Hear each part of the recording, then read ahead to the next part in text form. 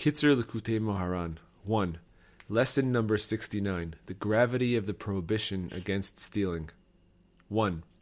The prohibition against stealing is extremely grave, for when a person steals someone else's money, he thereby robs him of his children. That is, the robber takes the victim's children. If the victim does not yet have children, the robber can steal from him so that he will not have children in the future.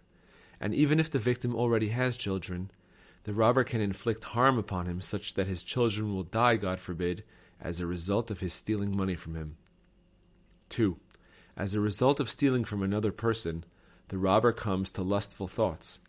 This is because the robber feels an attraction and a desire for the wife of his victim through the money that he took from him. 3. In addition, the robber can sometimes lose his own wife as a result of his theft, and the robber can steal the wife of the person he steals from. 4. It is also possible for a person to possess stolen money, even though he has not actively stolen anything.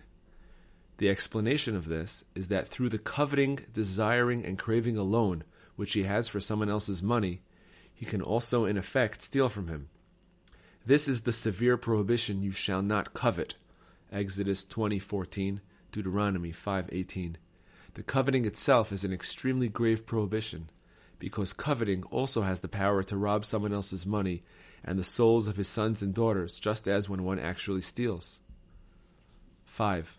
By giving charity, a person can rectify stolen money that is in his possession, that is, money that he stole through the sin of coveting. However, money that he literally stole has no rectification until he returns what he has stolen. Alternatively, if he stole from the public, in which case it is impossible to return what was taken from each person, he should use the stolen money for general public needs, as our sages of blessed memory taught. Beitzah 29a. 6. Our sages taught, if a person sees that his livelihood is meager, let him turn it into charity. Gittin 7a.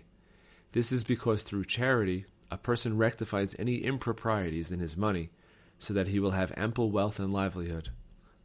7.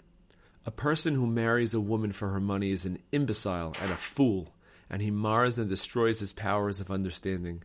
As a result, he will have unworthy children, as our sages of blessed memory taught. Kedushin 70a.